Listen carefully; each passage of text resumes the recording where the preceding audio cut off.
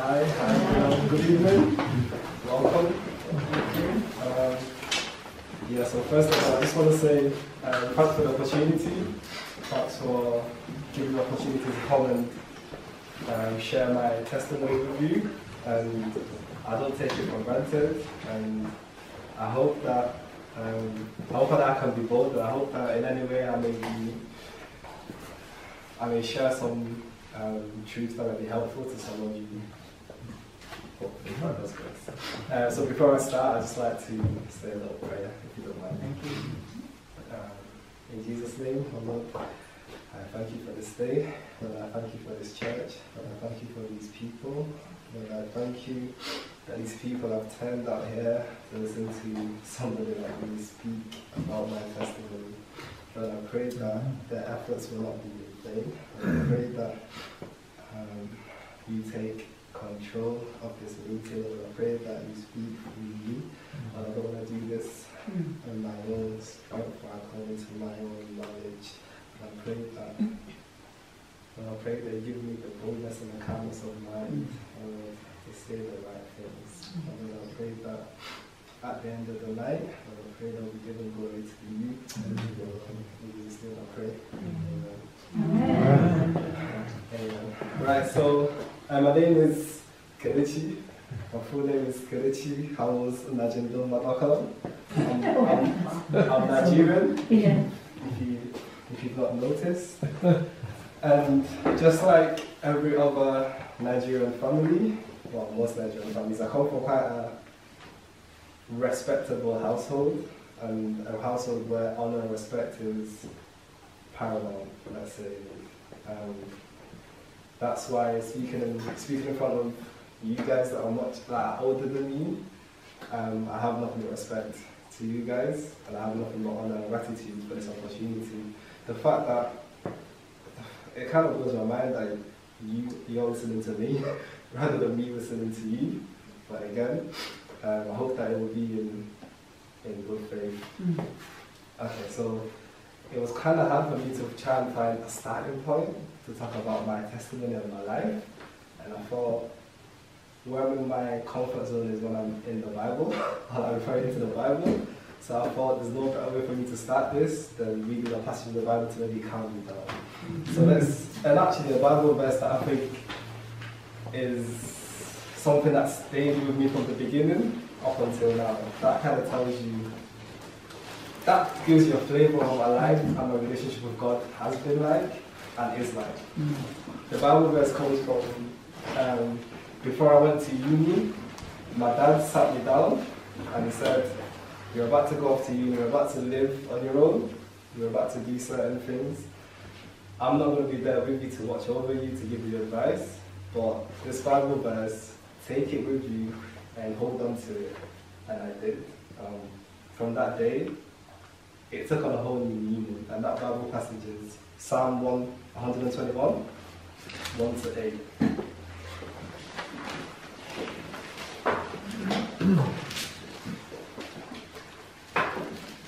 So, Psalm 121, 1 to 8 says, I'll give you some time. So Psalm 121, 1 to 8 says, I lift my eyes to the hills, from where does my help come from? My help comes from the Lord, who made the heaven and the earth. He will not let your foot be moved. He who keeps you will not slumber. Behold, he who keeps Israel will neither slumber nor sleep. The Lord is your keeper. The Lord is your shade on your right hand.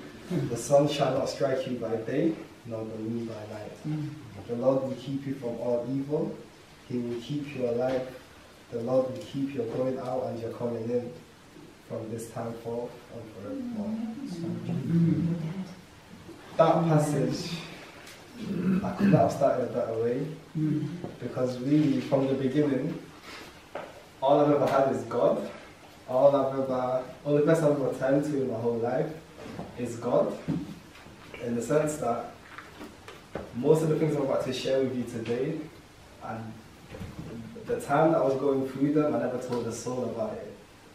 what I would do is every night I would come back home to my bed. Sometimes I'd be crying and I just pray.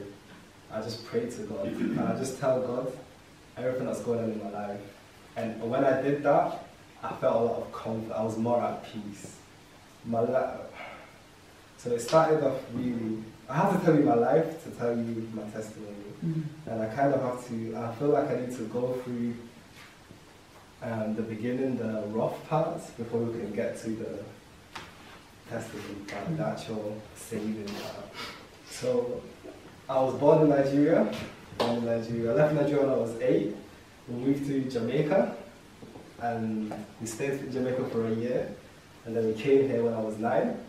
So I came here when I was in year 5, and the first day of year 5, I came in like a big blue jacket. It had like fur on the hood, and I had my hood up, and I'll never forget. A little girl came and she looked up at me. She said, "Are you a boy or a girl?" And that pretty much was a trajectory of what my life would be for quite a long time. I never really knew who I was. I never really fitted in. I was always like an outcast. In that school, I was the only black person in the whole school. And to compound on that was the fact that the boys in year 6, the big bad boys of year 6, for some reason they didn't take a liking to me. And I think in my first week I must have had a fight or a conversation with one of the guys. And pretty much every single week in year 5 I was fighting. And I had a fight with pretty much every single person in year 6 when I was in year 5. So my life in England, my acclimation to England was a violent one, let's put it that way. And what that meant was I was always on guard. I was always very scared. I was always very anxious. I was always looking over my back. I was never really comfortable. And like I said, I dealt with this all by myself. And whilst all these things were going on, I would only come home, cry, pray, go back to the next day. It got the worst day, the day that will probably give you just a little insight into my life, into a day in my life. There was one day when there was one lunch when all the boys in year 6 basically decided they were going to try and get me. They were going to try and rough me up. And my only way to get out was to run into the nursery section. So where you couldn't go in, I managed to sneak in there, and I stayed there for the whole of lunch. And every day I would dread the after school bell, and that day my heart was beating crazy because I knew that they would be waiting for me. And sure thing, the bell went, I ran out, I was sprinting down, they were all chasing after me. And I remember my friend was getting picked up, and I jumped in the car that was picking him up, and they started throwing stones at the car. That's pretty much what I was going through during that time. I was always restless. And can I ask what part of the country that was? Aberton. In Aberton, okay. That was Aberton. We lived in a rough part of Aberton. I don't know if you've heard of Hadfold, but it's not the prettiest place. it's not the prettiest place in Aberton. So, oh yeah, questions. I was actually, I think maybe if you have any questions, maybe just ask. Feel free to. That's no problem. So yeah, that was pretty much that. But what that made me become was a very, again, my identity was very. If anybody liked me, if anybody said hi to me, I would do anything for them. All I needed was a friend, and I was very much a people pleaser. I just wanted to be able to be accepted just for who I am. So that was very much something that was going on in my life. And again, I didn't tell anybody about it. I didn't tell my family. I didn't feel like I could confide in anybody, because I never really think anybody could see life from my very niche perspective. So that was quite difficult. So moving into high school, so by that time I'd gained a reputation to be a bit of a hard man, a bit of a fighter. And in high school, in year 7, again, the climate that I was in, what made you cool, what made you a personality, what made you a character, was to be strong, like outwardly strong. You can never show any weakness. To be a bit of a Jack the Lad, to be a bit of a ladies' man, to brag about, to even like, for you not to be picked on, you need to be the one picking on somebody. It was kind of that mentality. And I very much stealing, swearing, watching porn, stuff like that. That was very much what you'd be taught about. That was the banter. That was the cool thing to do. And I very much fell into all those things. And the one thing that till this day, the one thing that I'm probably most ashamed of is the fact that to get by, I watched a lot of porn on the internet, and even to this day, that's something I still struggle with, and that's something that God's still working with me on. And all my life, I was never able to admit that to anybody. That was something that I never said out loud. I never said out loud. And that was something that overwhelmed me really. And whilst I was going through it, I struggled. I'd pray to God. I'd be like, God, is this one of them Paul things he's got a thorn in his side to keep him humble? I was like, God, but this can't be my thorn. Like, this can't be something that I have to deal with all my life. But the shame, whilst I was going through that, it felt like I always had a voice in my head to say. A voice in my head said two things. One was, for you to get over this, you need to tell somebody. Don't let the shame cripple you. Because I felt like that was what it did to me. It was like, if I didn't tell anybody, I would be able to get over it. And secondly, another voice I had in my head was, you're going through this for a reason. You're going through this to help someone in the future.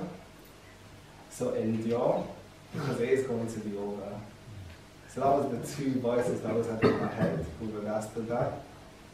But I never told anybody, up until about 2 years ago actually. That was the first time. This has been going on since I was about 11 or 12. And it was only about 2 years ago that I was about 23. So over a good 10 years, I had this overwhelming darkness over me in my heart that just never let me fully break free. And this was something I had to think about when I spoke to you. You said you wanted to hear about my testimony. I was like, how do I talk about this? Am I in front of people? But I felt, how can I really share my testimony without speaking of this? So I feel like I had to. And also, with regards to that, I said to myself, I can't come here in the same state that I was when I knew I was going to be coming here with regards to porn itself. So from that day I said to myself, that was in November. Yeah, before Christmas. And I think from the 1st of November, I put up a calendar on my wall, and nobody knew. I put up a calendar on my wall, and I said to myself, on this calendar, there is never going to be a day where I put a cross on that calendar. I put a tick every day I didn't watch porn on the calendar. And I made a promise to myself, there's no one going to look on that calendar and see a cross on it. And I can say that, like, and I treated myself like an addict. I said to myself, you're actually addicted to this thing, be true to yourself, admit it to yourself, treat yourself like an addict and say, take it a day at a time, set yourself a goal. So I said to myself, by the time I come here, I wanted to say to you guys, probably your goal be that I've not watched porn since 1st of November. And I can't say that, that's good, I achieved that. And then I said to myself, is that it? So about a week before today, saying to myself, there's no point saying, oh, you didn't watch porn for 3 months, and then when you come back home, you did it. So I've set a new challenge to myself to go for the whole of 2020 without watching porn. So that's the new challenge.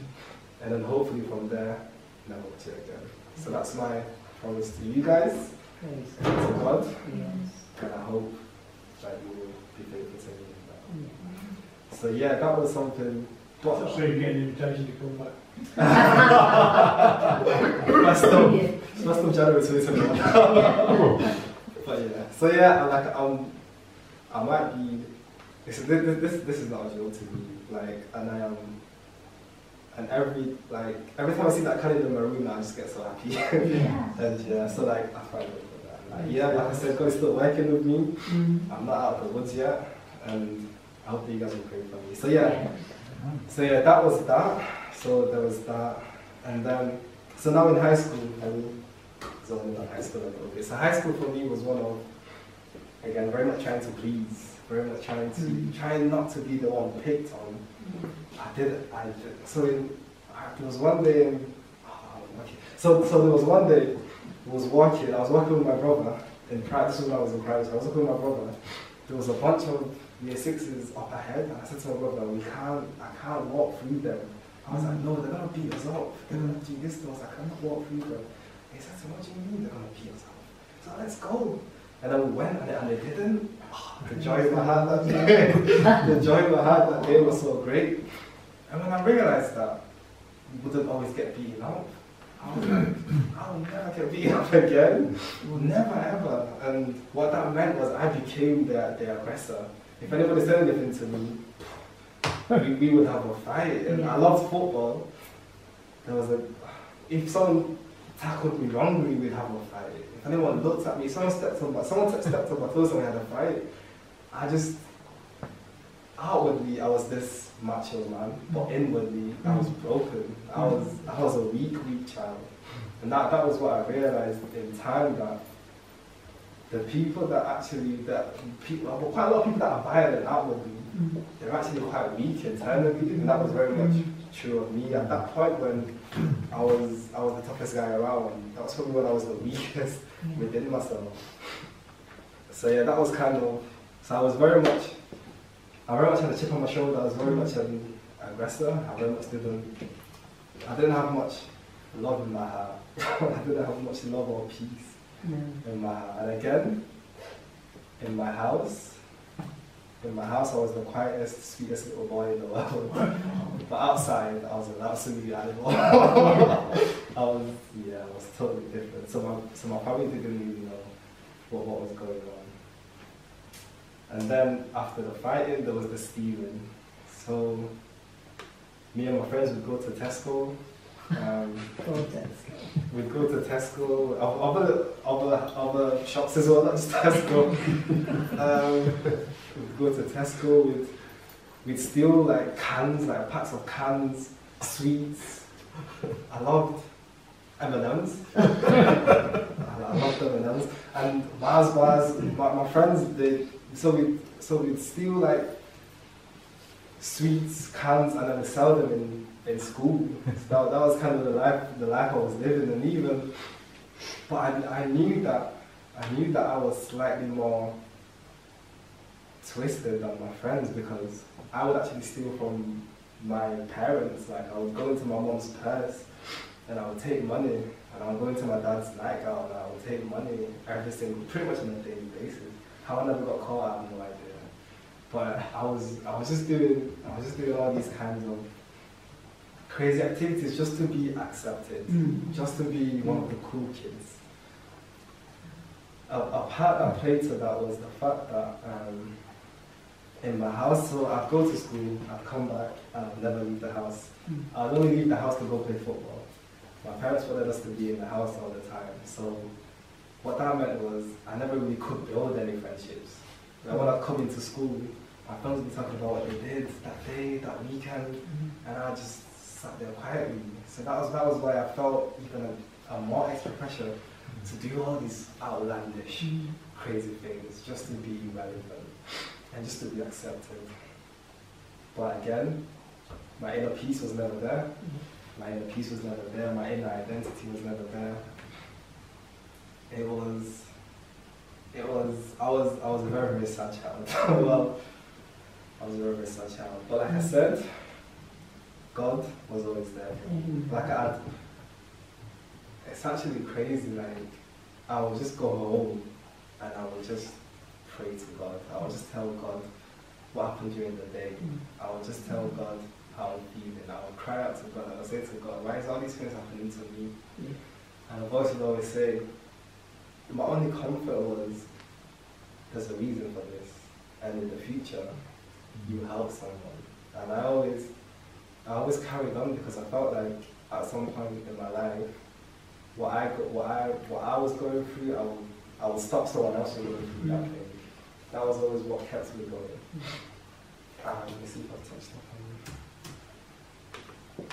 I haven't, honestly.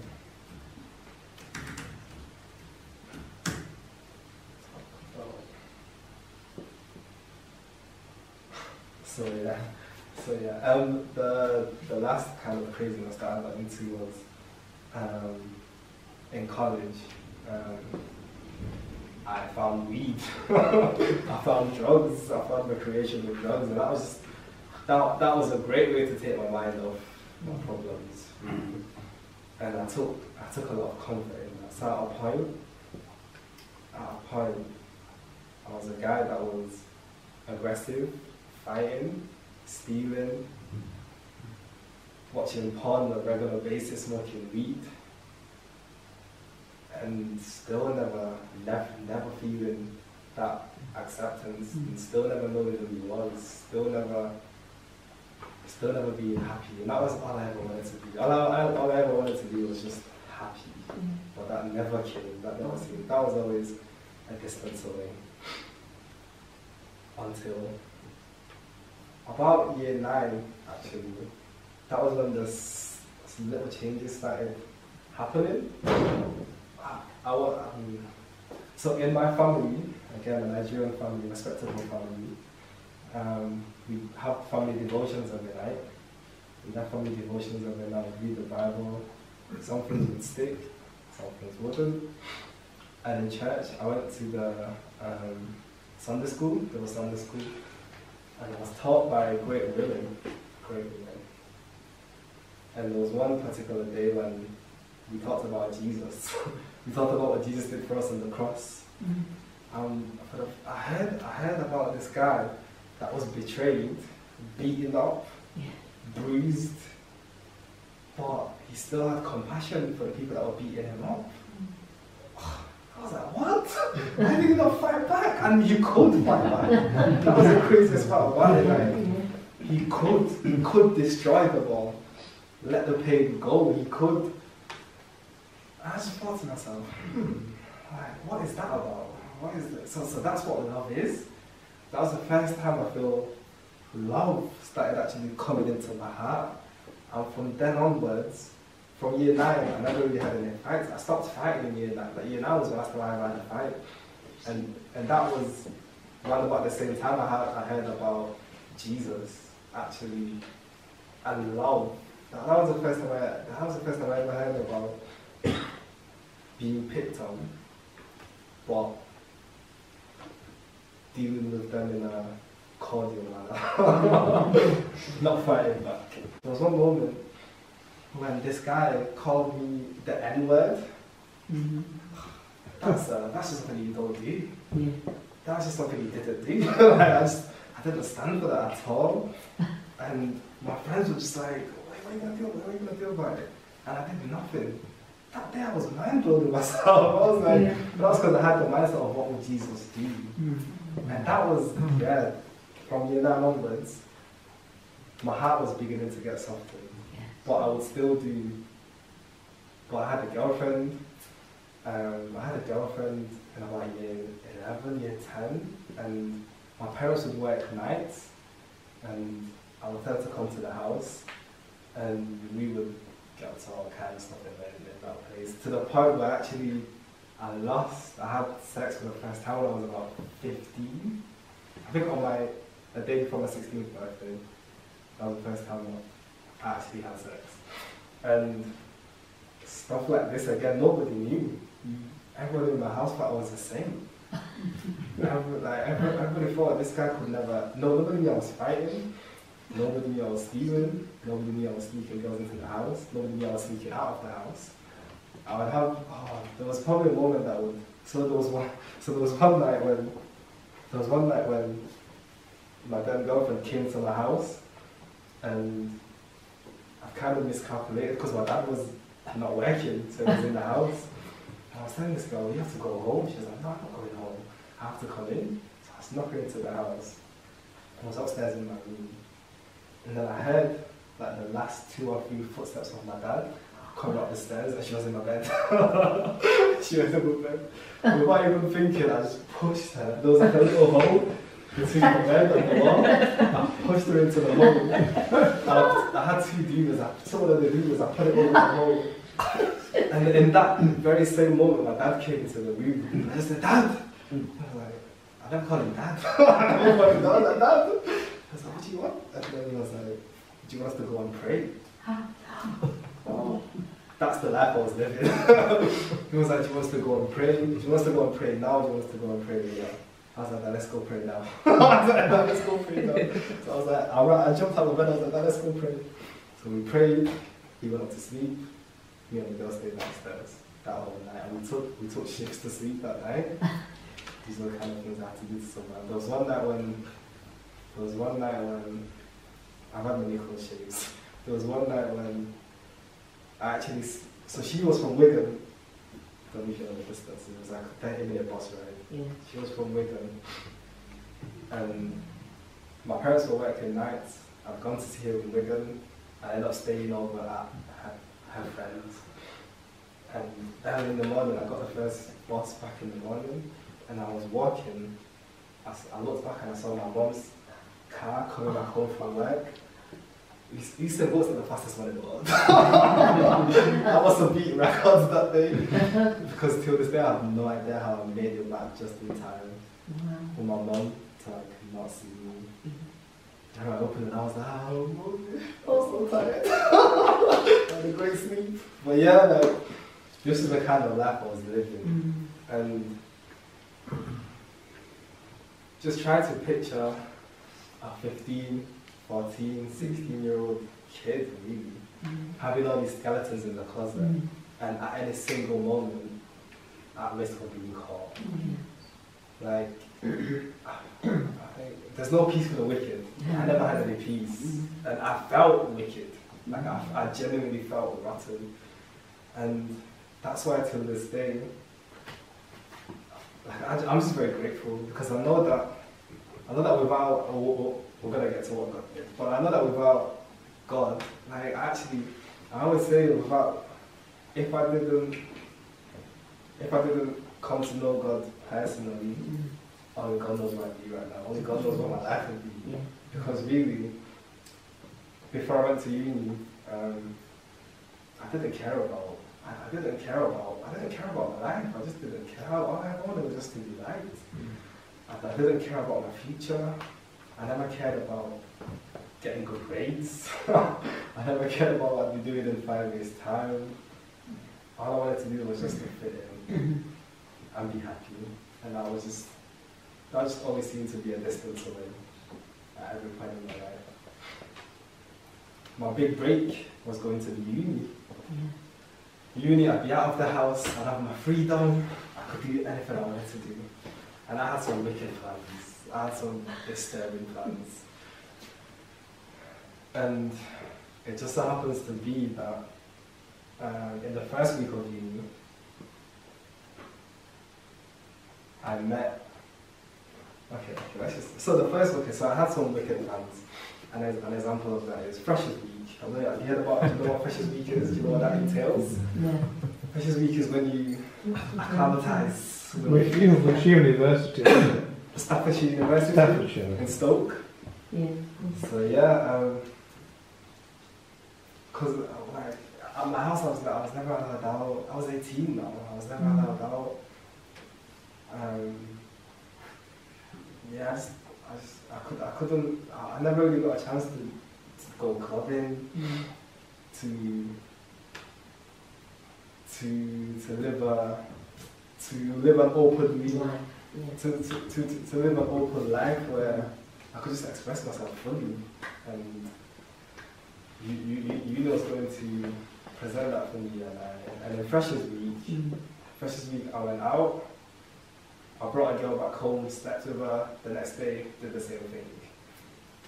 I was lying to, I was telling people that I was 23 when I was 18, just to see just to get girls that were older than me, stuff like that. I was just, I had wild ambition, I'll just put it that way. I was smoking and drinking. That was new. I was smoking and drinking at the same time. I'm going out. I was just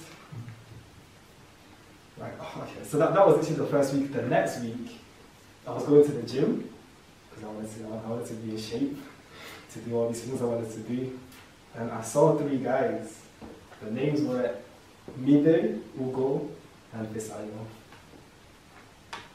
And they spoke to me. These guys were bigger than me, they were taller than me, they were better looking than me, they were cooler than me, they had tattoos on their arms, they had bigger muscle.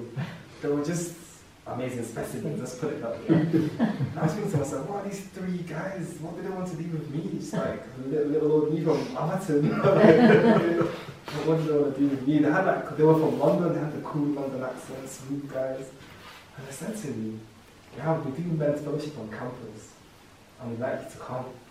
And one of them, Fisayo, he said to me, I go to church in Manchester, and I'm willing to drive you to church with me every Sunday. Wow. I was like, what is going on here? I was thinking they was invited to like a cult or something. I was like, this can't be true. What could these cool guys be wanting to do with church? Because my church was very much like this one. Elderly people. So let you know. Mature Christians. Yeah. mature, beautiful Christians. That was very much. You'll learn for the next time. I'm the oldest. That was very much what my church was. I felt like at that time my view of church was, if I have to take God seriously, I have to change my personality.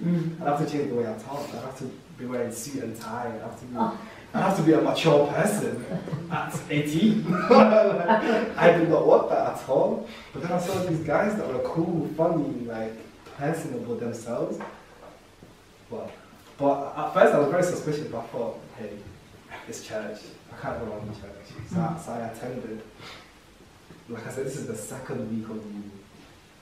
Till this day, I'm grateful to God for letting me meet those guys so early on, because with the plans I had and the things that I started off doing, if I got into my groove, You were on the fast track. I was very much on the fast track, but they snapped me up quite early on.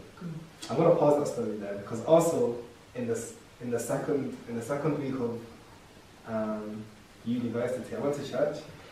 My family was always like, you need to find a church, basically. So I found myself in church just to fulfill a righteousness kind of thing. Just to say to them, guys, I'm in church, so I leave you alone. So I found myself a church, and on that first day, I met a guy called Ifa, and it was his first day in church as well. He just started first year just like me. Because at the end they say, if it's only first time, it's come to the front. So we both talked to each other, and that was very nice. And the next day, on Monday morning, I was coming out from an apartment. He was coming out from an apartment, and he said to me, what are you doing here? Like, do you live here? And I was like, no. I was like, do you live here? He was like, yeah, I live here. So if you don't live here, what are you doing here? Like 8 in the morning? And I did this to him. Yeah.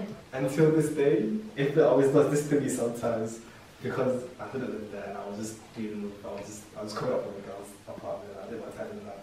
But that was me. All I cared about was, because my friends always tell me about how many girls I slept with, and I never slept with one. So I was trying to fast track, catch up as much as I can. But yeah, so that was very much my heart. I bring Ife up because Ife ended up being, he was my friend, he was my very, very good friend, up until very January. But at that time, Ife was a guy where he wasn't interested in trying to please people. Ife wasn't interested in the girl, he wasn't interested in the party, he wasn't interested in the smoking, the drinking. And he fascinated me. I was saying to myself, how can you be 21, 22? He was like 2 years older than me. How can you be 20 in your prime and not interested by girls? Like, not by drinking, by that lifestyle. And I was wanting to tap into his mind as to what was motivating him. So I've always been different, and luckily he'd give me the time of day. We'd talk. We talk about the Bible, we talk about principles that he lived by. And it was kind of my mission to, okay, so I always believe that for you to get over something, you need to get a greater love for something else. Because if you put something to the side, other things will come in. So I knew that at that point in my life, all I cared about was the girls, the smoking, the drinking. And I knew that I loved God, but not as much as that. And I knew that had to change. I had to put God at the top. Obviously, that's not something that you just automatically do, and that took a long time to happen. Partly helped from speaking to Ife, telling Ife how I felt, telling him that this is where I'm at right now, and I want to get to where you're at, but I'm not there now. I feel like we need to be honest with ourselves, and I was very much honest with myself. And again, going to the men's fellowship, what that did for me was, again, just seeing young guys. They talked about their lost issues. They talked about, because those guys had spotted pasts as well. They had bit of habits that weren't very Christ-like, let's put it that way. They had problems with trying not to smoke weed. They had problems with trying not to get with any girl on the campus. They had these other issues, and it was nice for me to realize that maybe you can be a Christian and still struggle, but at least struggle. And don't let the shame overwhelm you. Don't wallow in the shame, but rather try and fight. And it was just that brotherhood that we had helped me greatly. Well, one of the guys, he was in his third year and he left. So he left in third year when I was in my first year. And by that time, the church that I went to was starting up a Bible study, a fellowship, Christian students Christian Bible study on campus, and they were the leaders, they were the people to help run it. In my first year, I said to them, I'll be a part of it, but don't put me in any posters, don't put me in any flyers, because I knew I had to do some little things on the side. I never wanted to bring shame to the church. So I knew at that time I wasn't ready. I'd be behind the scenes, I'd be helping out, but don't put me in any flyers. Second year, I knew that Fisayo was going, and I said to myself, I'm going to move into Fisayo's space. Because Fisayo was a guy where he was the head of the men's fellowship. You never saw Fisayo out in clubs. You never had any rumors about Fisayo girls doing this, doing that. He was an upright man. And he was the guy that I looked at. Fisayo and Ife, I looked at those two. And I said to myself in second year, I will work as hard as I can. I will read as much as I can in terms of the Bible. I'll read as much as I can, listen to as much preaching as I can, to know as much as I can, to let the word just fill me up and hopefully change me. Like, I was willing to let God just do what he wanted to do, and I was willing to let go of all the filth in my life, really, and just let go and let God and stay safe. So that year, second year in the summer, I was reading the word every day. I was studying every day. I was listening to men like John Piper, I love, listening to Paul Washer, Francis Chan, David Platt, John MacArthur, men like this that just wrote down the Bible. And again, it was more about the passion. What I never, because I feel like I'm quite a passionate person. Like, I'm driven by passion. The things that I mentioned to them, I think that's how but the passion that these men had for the word, like, I just couldn't believe how this Bible could be so interesting to them, how they could find so much joy and happiness and glory in it. But the thing was, the more I dug deep, the more I prayed. I said, God, look at me, I'm trying my best here, just like help me. The more I realized certain truths, the more my mind started changing, the more my desires started changing, the more my perspective on life started changing, the more I didn't care what people thought about me, the more my identity started forming, the more my life, like what I wanted to do in life, I became a responsible individual when I saw myself being grounded in the word. So that's why for me till this day, I never want to go back to that guy. And I feel like once I stopped reading that Bible, it's game over for me. But my life, my sanity, my everything, my identity, my future depends on me being tied to the Word of God. On me being tied to that one relationship, to that one connection with God. And that's why I've never been a guy motivated by money or status or anything. All I wanted to do was to be happy and to be accepted. Luckily, I found happiness in God, and I knew that I was accepted by God. And once I knew those two things, it was game over. I was able to then be this guy that you see in front of you. I was able to own all the crap that I was doing, no longer be ashamed of it. Just know that God is like some sort of work in process. So yeah, that's pretty much my testimony. And I must say that tonight we came in and we saw Jeffrey. Greg. I was going to say Gary. Sorry. That's Greg. I knew he wasn't Gary. So we saw Jeffrey and Greg outside. And then Greg came in and he said, "Oh, we come before to pray." That melted my heart. Because for me, prayer, I feel like I'm here because of prayer. My prayer and other people's prayer. In the sense that one thing that I've always one thing that's always gripped me is nervousness. I'm a very, very shy person.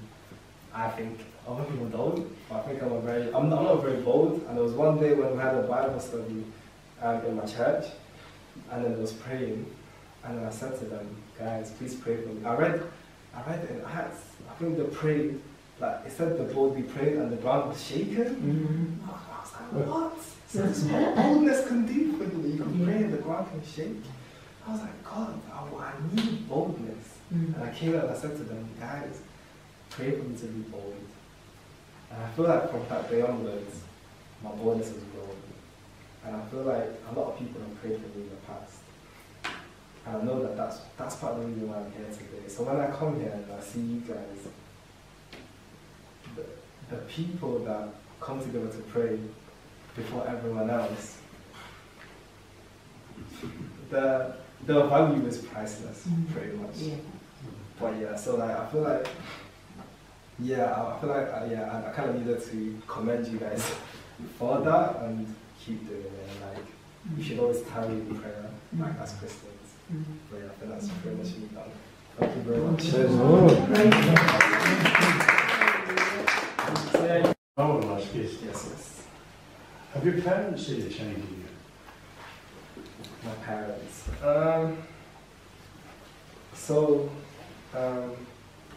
there was a time when, so this whole I was a very secretive person. Like I said, my praying, I'd go home, I'd pray at night. If anyone came to the door, I'd spring up. I'd just be like, nothing was going on. And even to the point when I was in uni, I'd listen to sermons in the house, but when I heard someone coming down the stairs, I'd turn it off. So like I was very much hidden. I was hiding everything. Nobody knew anything about me. Because I've never really been one to brag. I'm not doing this is not my comfort zone. I'm talking about myself. That's weird. That doesn't sound right, but it's for a purpose. It's for a greater good. But yeah, so I was hidden from them. But it reached the point where I just have to accept myself. Like this is me. So now, yes, of course they do, because that's all I ever do. Around the house, I'm playing sermons every day. Like I'm preaching in church. My life is all about church. My life is all about church, Bible studies, anything to do with church. So like, I feel like, okay, so back when I was younger, obviously, some little things would creep into the house. In the sense of, there would be quite a lot of letters about my behavior in school coming to the house. Like, just little things like that. And, okay, so one story. One story. So there was one day I spoke to my dead girlfriend on the phone for so long that the BT cut off the landline. BT cut off the landline. And I I'll never forget this. I was sat down, I knew what happened. And I was just waiting for mom to come out, because mom uses the phone a lot.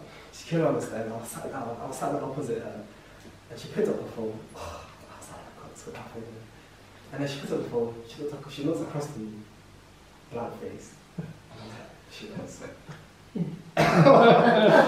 She knows. And then next minute, she puts the phone down. She's like, what have you done? Like, why's the phone call? Why have you been calling? Rah, rah, rah, rah. And some of the things mom said to me that day, I'll never forget. Like, my brothers and sisters were very much good kids. Like, they never did anything wrong. And my mom was like, what happened with you? Where did we go wrong with you? Because there's been all these things. And I feel I was like, she couldn't contain it anymore. And I remember literally hanging onto her foot while she was going up the stairs to tell my dad. I was like, don't tell dad. But she kicked me off. But yeah, there'd been so much at that point. Were you younger than you? Were you the eldest? I'm the youngest. You were the youngest? I'm the youngest. Okay. And basically, I'm the youngest. The second, there's 5 of us. I'm the youngest. The second oldest is 4 years older than me. Yeah. And the oldest is 9 years older than me. So it's quite a lot of gap. Yeah. So I lived with my parents whilst everyone went to uni, basically. So it was just me and them. Yeah. And I showed them a lot of stress. Yeah. But whereas now, I think they like me more now. Yeah, I think there's a lot less to worry about. I feel like my parents are quite relieved. But so am I that I turned out this way, to be honest with you. Yeah. So yeah, long story short, I think yes, it's going to Yeah. do that. Yeah. You said on that recording that you sent me that your dad wanted you to do law, so to honour him, but like you did it. So we're talking about Greg. Greg asked Bissy what she did, and Bissy said she's a nurse. And Greg said, so why are you not a doctor? Coming from a Nigerian household. Yeah. A Nigerian household is very much about profession. So like there's 5 of us, and you kind of get given what you like. You kind of pay for it. Yeah.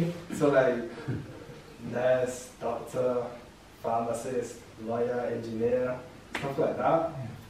I admired that from a young age, and I wanted to be a lawyer. My dad in Nigeria was a barrister, and I wanted to be a barrister like my dad, pretty much. So from a young age, to be fair, I wanted to be a lawyer. Mostly because everything else had been taken, but I also wanted to honor that. Yeah, that's really what I meant in the sense of I admired my dad. So law was always in my eye. And my dad never really forced me to maybe. Yeah. I was never not even encouraged. That was just something I wanted to do. What do you do now? I still do law. Still doing it. I actually do law, which is quite interesting. Yeah. Did you ever remember a time when you specifically felt your sins had been forgiven, or is it a process that happened over time? Okay, so I'm the kind of person where I think there's a Bible passage, I think it's in Psalm where I think it's David that says, my sins ever before me. I'm very much of that ilk. Like, I'm always trying my best to be sinless. I'm always, and I put a lot of pressure on myself. Well, I know that, but I'm trying to be as close as I can anyway. I'm trying my best to be as close as I can. And no, but yes. For me, it's just knowing that Christ has done it all, you know? Like, I rest in the assurance that Christ has done it all. Amen. But I'm also aware of the pain Yeah. of my head, you know, what Christ has done for me. Yes. And I have to tell myself, I have to literally tell myself, think more about Christ. Yes. Yes. And I have to physically tell myself, I have to remind myself of what Christ has done for me, and remind myself that it's not really about, it's not about what I'm doing. It's more about it's more about what He's done and rejoicing in that. Yes. Amen. Praise They God. often hang on to that verse, but being confident of this, that he who began a good work We'll finish it. will carry it on to completion. Actually, I've just, That's a good the one. Lord just given me that scripture to give to you. That's what I was had from Philippians 1 verse 6. being confident of this very thing, that he who has begun a good work in you will complete it until the day of Christ Jesus. Passages like that give me great joy. Yes, that's for you. You Praise the have Lord. peace now. 100%. Yeah. 100%. I have peace, I have my identity, I have purpose, Hallelujah. I have joy. Like, I feel like I'm the happiest guy in the world. Like, and I feel like I'm also the saddest guy in the world as well. Yeah. So, but that's. You see, That's no all. one comes without a baggage. No one comes to the Lord without baggage. You know, that's so that he can be glorified. In other words, you know, that work in him, that work that he's done, he wants to see in us. So you're a perfect candidate for that. Praise So the what's Lord. your next stage that you're looking to? You're happy now, as long as we've all got the peace of God in our hearts. Doesn't matter what our circumstances are. Paul said, I've learned to be content. Whatever happens, whether I'm rich or poor, whatever happens. But has the Lord shown you anything that you need to do, or are you looking, or you're content to keep with law, or what's the future look like at this moment? Okay, so that goes back to, for me, 2 years ago. So 2 years ago, I was doing my LPC part-time, and I was working. And my whole target was, so I finished uni, 21. Next thing to do is get qualified as a qualified solicitor. What you need to do is go to law school for a year or 2 years if you do it part-time, get a training contract, and then go qualified. That was all I was set on. And I was on that journey, and I was on track till I was 23 years old, where I was about to finish my LPC when I wanted to be 23. And then the firm that I was at, if you'd worked there for 2 years, you'd be qualified you'd be qualified to get a training contract and then get qualified as a solicitor. Yeah. So that was all my focus was on. But then I realized that I derailed strongly in my thinking of God, that I'm focused just to be qualified. And I was just, it was difficult, it's hard. It's hard. Those are the 2 hardest years of my life, really, in terms of working hard. And I was going out, I was going out with my friends, I started clubbing again, I started doing all these things. And then it reached a point where I couldn't recognize myself anymore. I was like, who are you? Like, I was so focused on being qualified that I forgot about God again. And then I started to become unhappy again. And it was at that point that I said to myself, forget this training contract business, forget trying to get qualified at 23, 24. What makes you happy? I asked myself, what makes me happy? And that was when I decided to go to the Masters. So I actually, I let go of the opportunity to get qualified, to start a training contract, to do my Masters. Because I knew I had to get back to myself, I had to get back to my source. And that's pretty much what my life is about now. I've now realized what makes me happy. I've now realized what makes me who I am. And it's being making sure I'm in the world. So that's why I'm in my church. I asked them to give me dates to be preaching, just so I have the responsibility, so that I have that link with gospel, that I still have God at the forefront of my mind. So that's it. Like I think for me now, for the rest of my life, I actually just, for a moment, I let go of the idea of being qualified, and I just said to myself, I just want to do something that's to do with the Bible. That's what I want to do. I don't care about money, the status, anything. All I want to do is to do something to do with the Bible. If it's speaking to people in a Bible study, if it's preaching, being a pastor, missionary, I don't care. As long as I'm working with the Bible, that's my life. Okay. Are you embarking any form of Bible study or? Yeah, so right now, I've said to myself, I've given myself a challenge to read the Bible in 6 months. So I want to read through the whole Bible in 6 months, 2 times this year, and that's the task. And then every single year from now henceforth, and to read books. I've been given a lot of books, so I've got a lot of books. Do you do anything like a correspondence course to get let's say a qualification that's recognised, if you like? I mean, reading the Bible is good. Yeah. I'm not suggesting, but if you wanted to become a pastor, for example, you would have to go through I'll call it a training program, theological Bible school. school. Yes, been doing anything like that officially? I tried to do that in September, but I had to stop. So right now, I'm still trying to grow my relationship with God. And I have the mind to do something like that in the future. But right now, I'm just trying to learn as much as I can and prepare myself as much as I can to then do that at some point in the future. Definitely. Yeah. Well, Karachi, Nigeria is probably a more conservative, traditional country than Britain. Do you agree? In what sense? Just like more like traditional values. Britain's more like permissive, more progressive country, if you want to call it that. Britain is. Yeah. Right, okay. Would you agree? And Yes. could you speak to that? What's it like to leave a traditional conservative country and go to a country where, you know, anything goes, basically? That's It's a long time ago. It's a bit of a change, wouldn't it? that's pretty much it. Like here, the world is at your feet. You could do anything, good and bad. Yeah? It's just, it depends on your circle. I feel like the people you have around you are vital. The influences you have are great because that defines what you do wherever you are.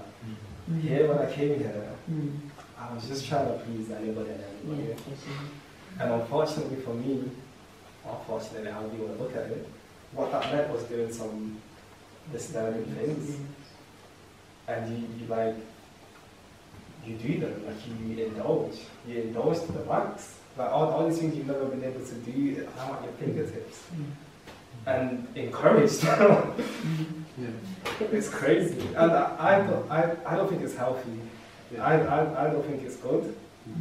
But I think at the same time, in life you need balance. That's just what it's about. In life you need balance. It's good to be a balanced individual. It's interesting that you always come back home and your parents have that stability of prayer. You see the connection. So you weren't cut off from that. That tie was there. God had that tie. Had you tied into that really? Definitely. As much as you had a long rope, you know? You were always pulled back to that centre line of the word and prayer. See? That's why, again, coming here and seeing you guys pray, I love that. Like, prayer, like I said, my help cometh from God. Yes. And I have always had that relationship of praying with God. And I'm forever grateful for that. So God always had a purpose for you, you see? I believe so. Yes. I believe I'm still living that out. Amen. Yeah. The three cool guys who you met at university, do you think they weren't there by accident, were they? No. Were they Nigerian? They were Nigerian. Right. They were Nigerian. Early on in your testimony, you said that God had said to you, one of the reasons for the traumas you were going through was that you could help everyone else. Is that still in the future, or is it being fulfilled now, or where do you feel in that? I think I started in university. Being, I feel like the things I'm grateful for the childhood I had. Now, when I was in it, I hated it, but now I thank God for it because it's made me who I am. And I feel like in university, because I was one of the leaders of the student fellowship with 3 other people, and we would constantly speak to people on the campus about whatever they were going through, and I could relate to some people, and I hope to God that we helped some people. So I feel like I think that's my greatest aim in this world. To let the glory of God be seen and for people, just pretty much what happened to me, because I was very much a person, I observe, I'm always looking to learn, I'm always looking to get encouraged by people. And so I try to, and I believe people are also like that, so I always try to live a life where people can hopefully be affected positively in the things that I do. I always, and I think that's what makes me the happiest, when people say to me, oh, like, you've helped, oh, just one. Yes, encouragement. One little thing, this is kind of a weird thing. So I was speaking to a friend of mine, and she said to me, she's single. I'm not gonna say her name. She's single, and she's like, she's got very high standards for people in general. And she said to me, from speaking to you, and like hearing, because she sees me as a very good Christian, right? But then when I tell her the things, some of the things that goes through my mind and what I struggle with, she said to me, oh, it's helped her to be more empathetic to a guy that she might meet in the future who might have struggles. Whereas before, she would just say that they're not a Christian. And things like that give me great joy, because that's pretty much, that's why I'm being open to tell people. I'm always quick. In uni, I was the leader of Christian Fellowship. I became Christian. I stopped clubbing. I stopped going out. Like, there wasn't much rumors about me. People called me Pastor Cal. I became that guy. I was that guy. So when anybody would ever speak to me, I would tell them, hey, I'm messed up. I'm very messed up. Like, I'm far from perfect, but I'm trying my best, and that's all you two need to do. That's very much what I represent. I think. Do you find usually any problems when you speak about Jesus and use the name of Jesus? Are you finding any reaction, any sort of persecution so far? I can't say I can. I can't say I can, and that's an interesting point, because I think that's okay. So there's a friend of mine. He's gay, right? We did uni together. Like we did the LPC together. We worked in the same firm. We go to uni together. I remember when I decided I was going to do the masters to study theology. I remember being scared to tell him, because I was worried that he wouldn't like me anymore. Or he'd think that I was judging him and stuff like that. I remember when I told him, I was like, hey, like, I'm about to do theology. I was quite scared. I was like, what's he gonna say? Because I was quite worried. He was like, that's fine. He was like, that's okay. Like, you're not being abusive towards me. Like, he still treats me as a human. Like, he still treats me with love and respect. And me and him actually, from when afterwards we talked about God. Like, we talked about, and he actually turned out that he came from a Christian family. And we talked about stuff. I just think personally, I haven't faced any persecution. I can't say I have. But I think it's a tricky one. But I think that's because I try to treat everyone with decency, like with love and respect. And I don't think everything has to result in persecution. Really. If you treat people with love and respect, and if you just lay out the gospel, because I think the gospel is a gospel of, I always like to tell people, but I think of the gospel, it's accepted of everybody. Like, I remember George asked me, do you think being, I just said his name. We don't know. Yeah. It's okay. But like, that's the gay guy. He has to be like, do you think being gay is a sin? Or do you think it's wrong? I was like, yes, I think it's a sin. He was like, do you think it's wrong? I was like, I think it's a sin, because I don't know if it's about being right or wrong. It's the fact that God says in His Word that we shouldn't be doing things like this. Like, it's not right for us to do stuff like this. It's not about being wrong or right or wrong. It's the fact that it's God's Word, and I believe the Bible takes preeminence against everything I believe. And I have to tell you, mate, I think it's a sin. But I'm not out here like praying you die or something or anything what happens to you. Like, I'm a sinner just as much as you are, and there's no such thing, like, I don't believe that, well, there are sins that are greater than others, but I feel like sin is a sin at the end of the day. If you're sinning, you're sinning. And we're all sinners. And God is willing to accept us all. It's just as simple as that. So that's kind of, I feel that's what a Christian, if a Christian makes somebody else feel bad, that's not good. If someone else feels bad because you're a Christian, that's on them. But it's not on us to make other people feel uncomfortable for being who they are. Because I don't think that's what Christ tells us to do. Christ tells us to accept and love everybody and live the gospel, make the gospel plain to everyone, that they may see grace. You said you're a sinner, right? But you're actually a repentant sinner. Sinner saved. There's a subtle difference. Yeah. So if he continues Yeah.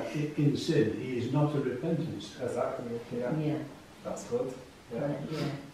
So you probably went through your persecution when you first came into the country and was, persecuted as the only Nigerian in the school from a young age. Only black kid in Yeah, school. that was probably your training ground. That's true, because I could relate to him on many different levels. So I knew exactly, because he had quite a wrong image of church. Church to him was just, you're a bad person. And it's like, we're all bad people, but like you said, it's that realizing, I think it's about a realization that God just accepts us and that we should, what's the Bible passage like? If you, you should love you should obey my commandments and love doing it, basically. I think that's a key element, because a lot of us are obeying the commandments, but we're not loving it. We're just doing it to fulfill our righteousness. There's no point. So it's a matter of realizing that God's way is actually the better way. What He says is the better way. Even though I might not understand it, even though physically, physiologically, I may be happier doing something else. It's about changing your belief. It's about faith. Does Missy want to say anything or not? Doesn't matter.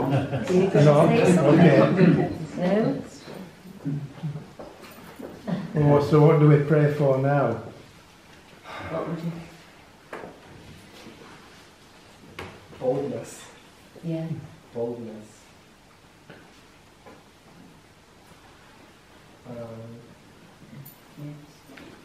Can I suggest guidance in the future?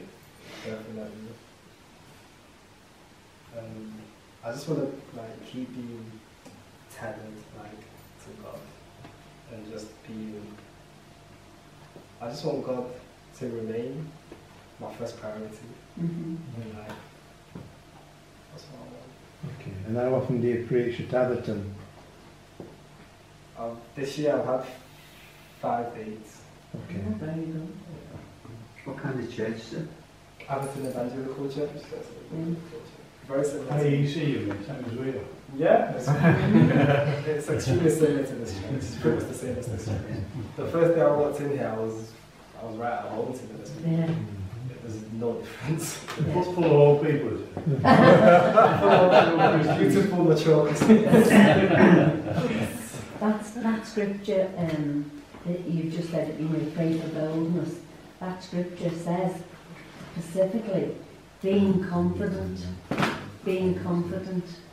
So in other words, being confident that you can be confident that He who began a good work in you will bring it to completion in Christ Jesus. That your boldness will come out of that confidence in what He's promised you.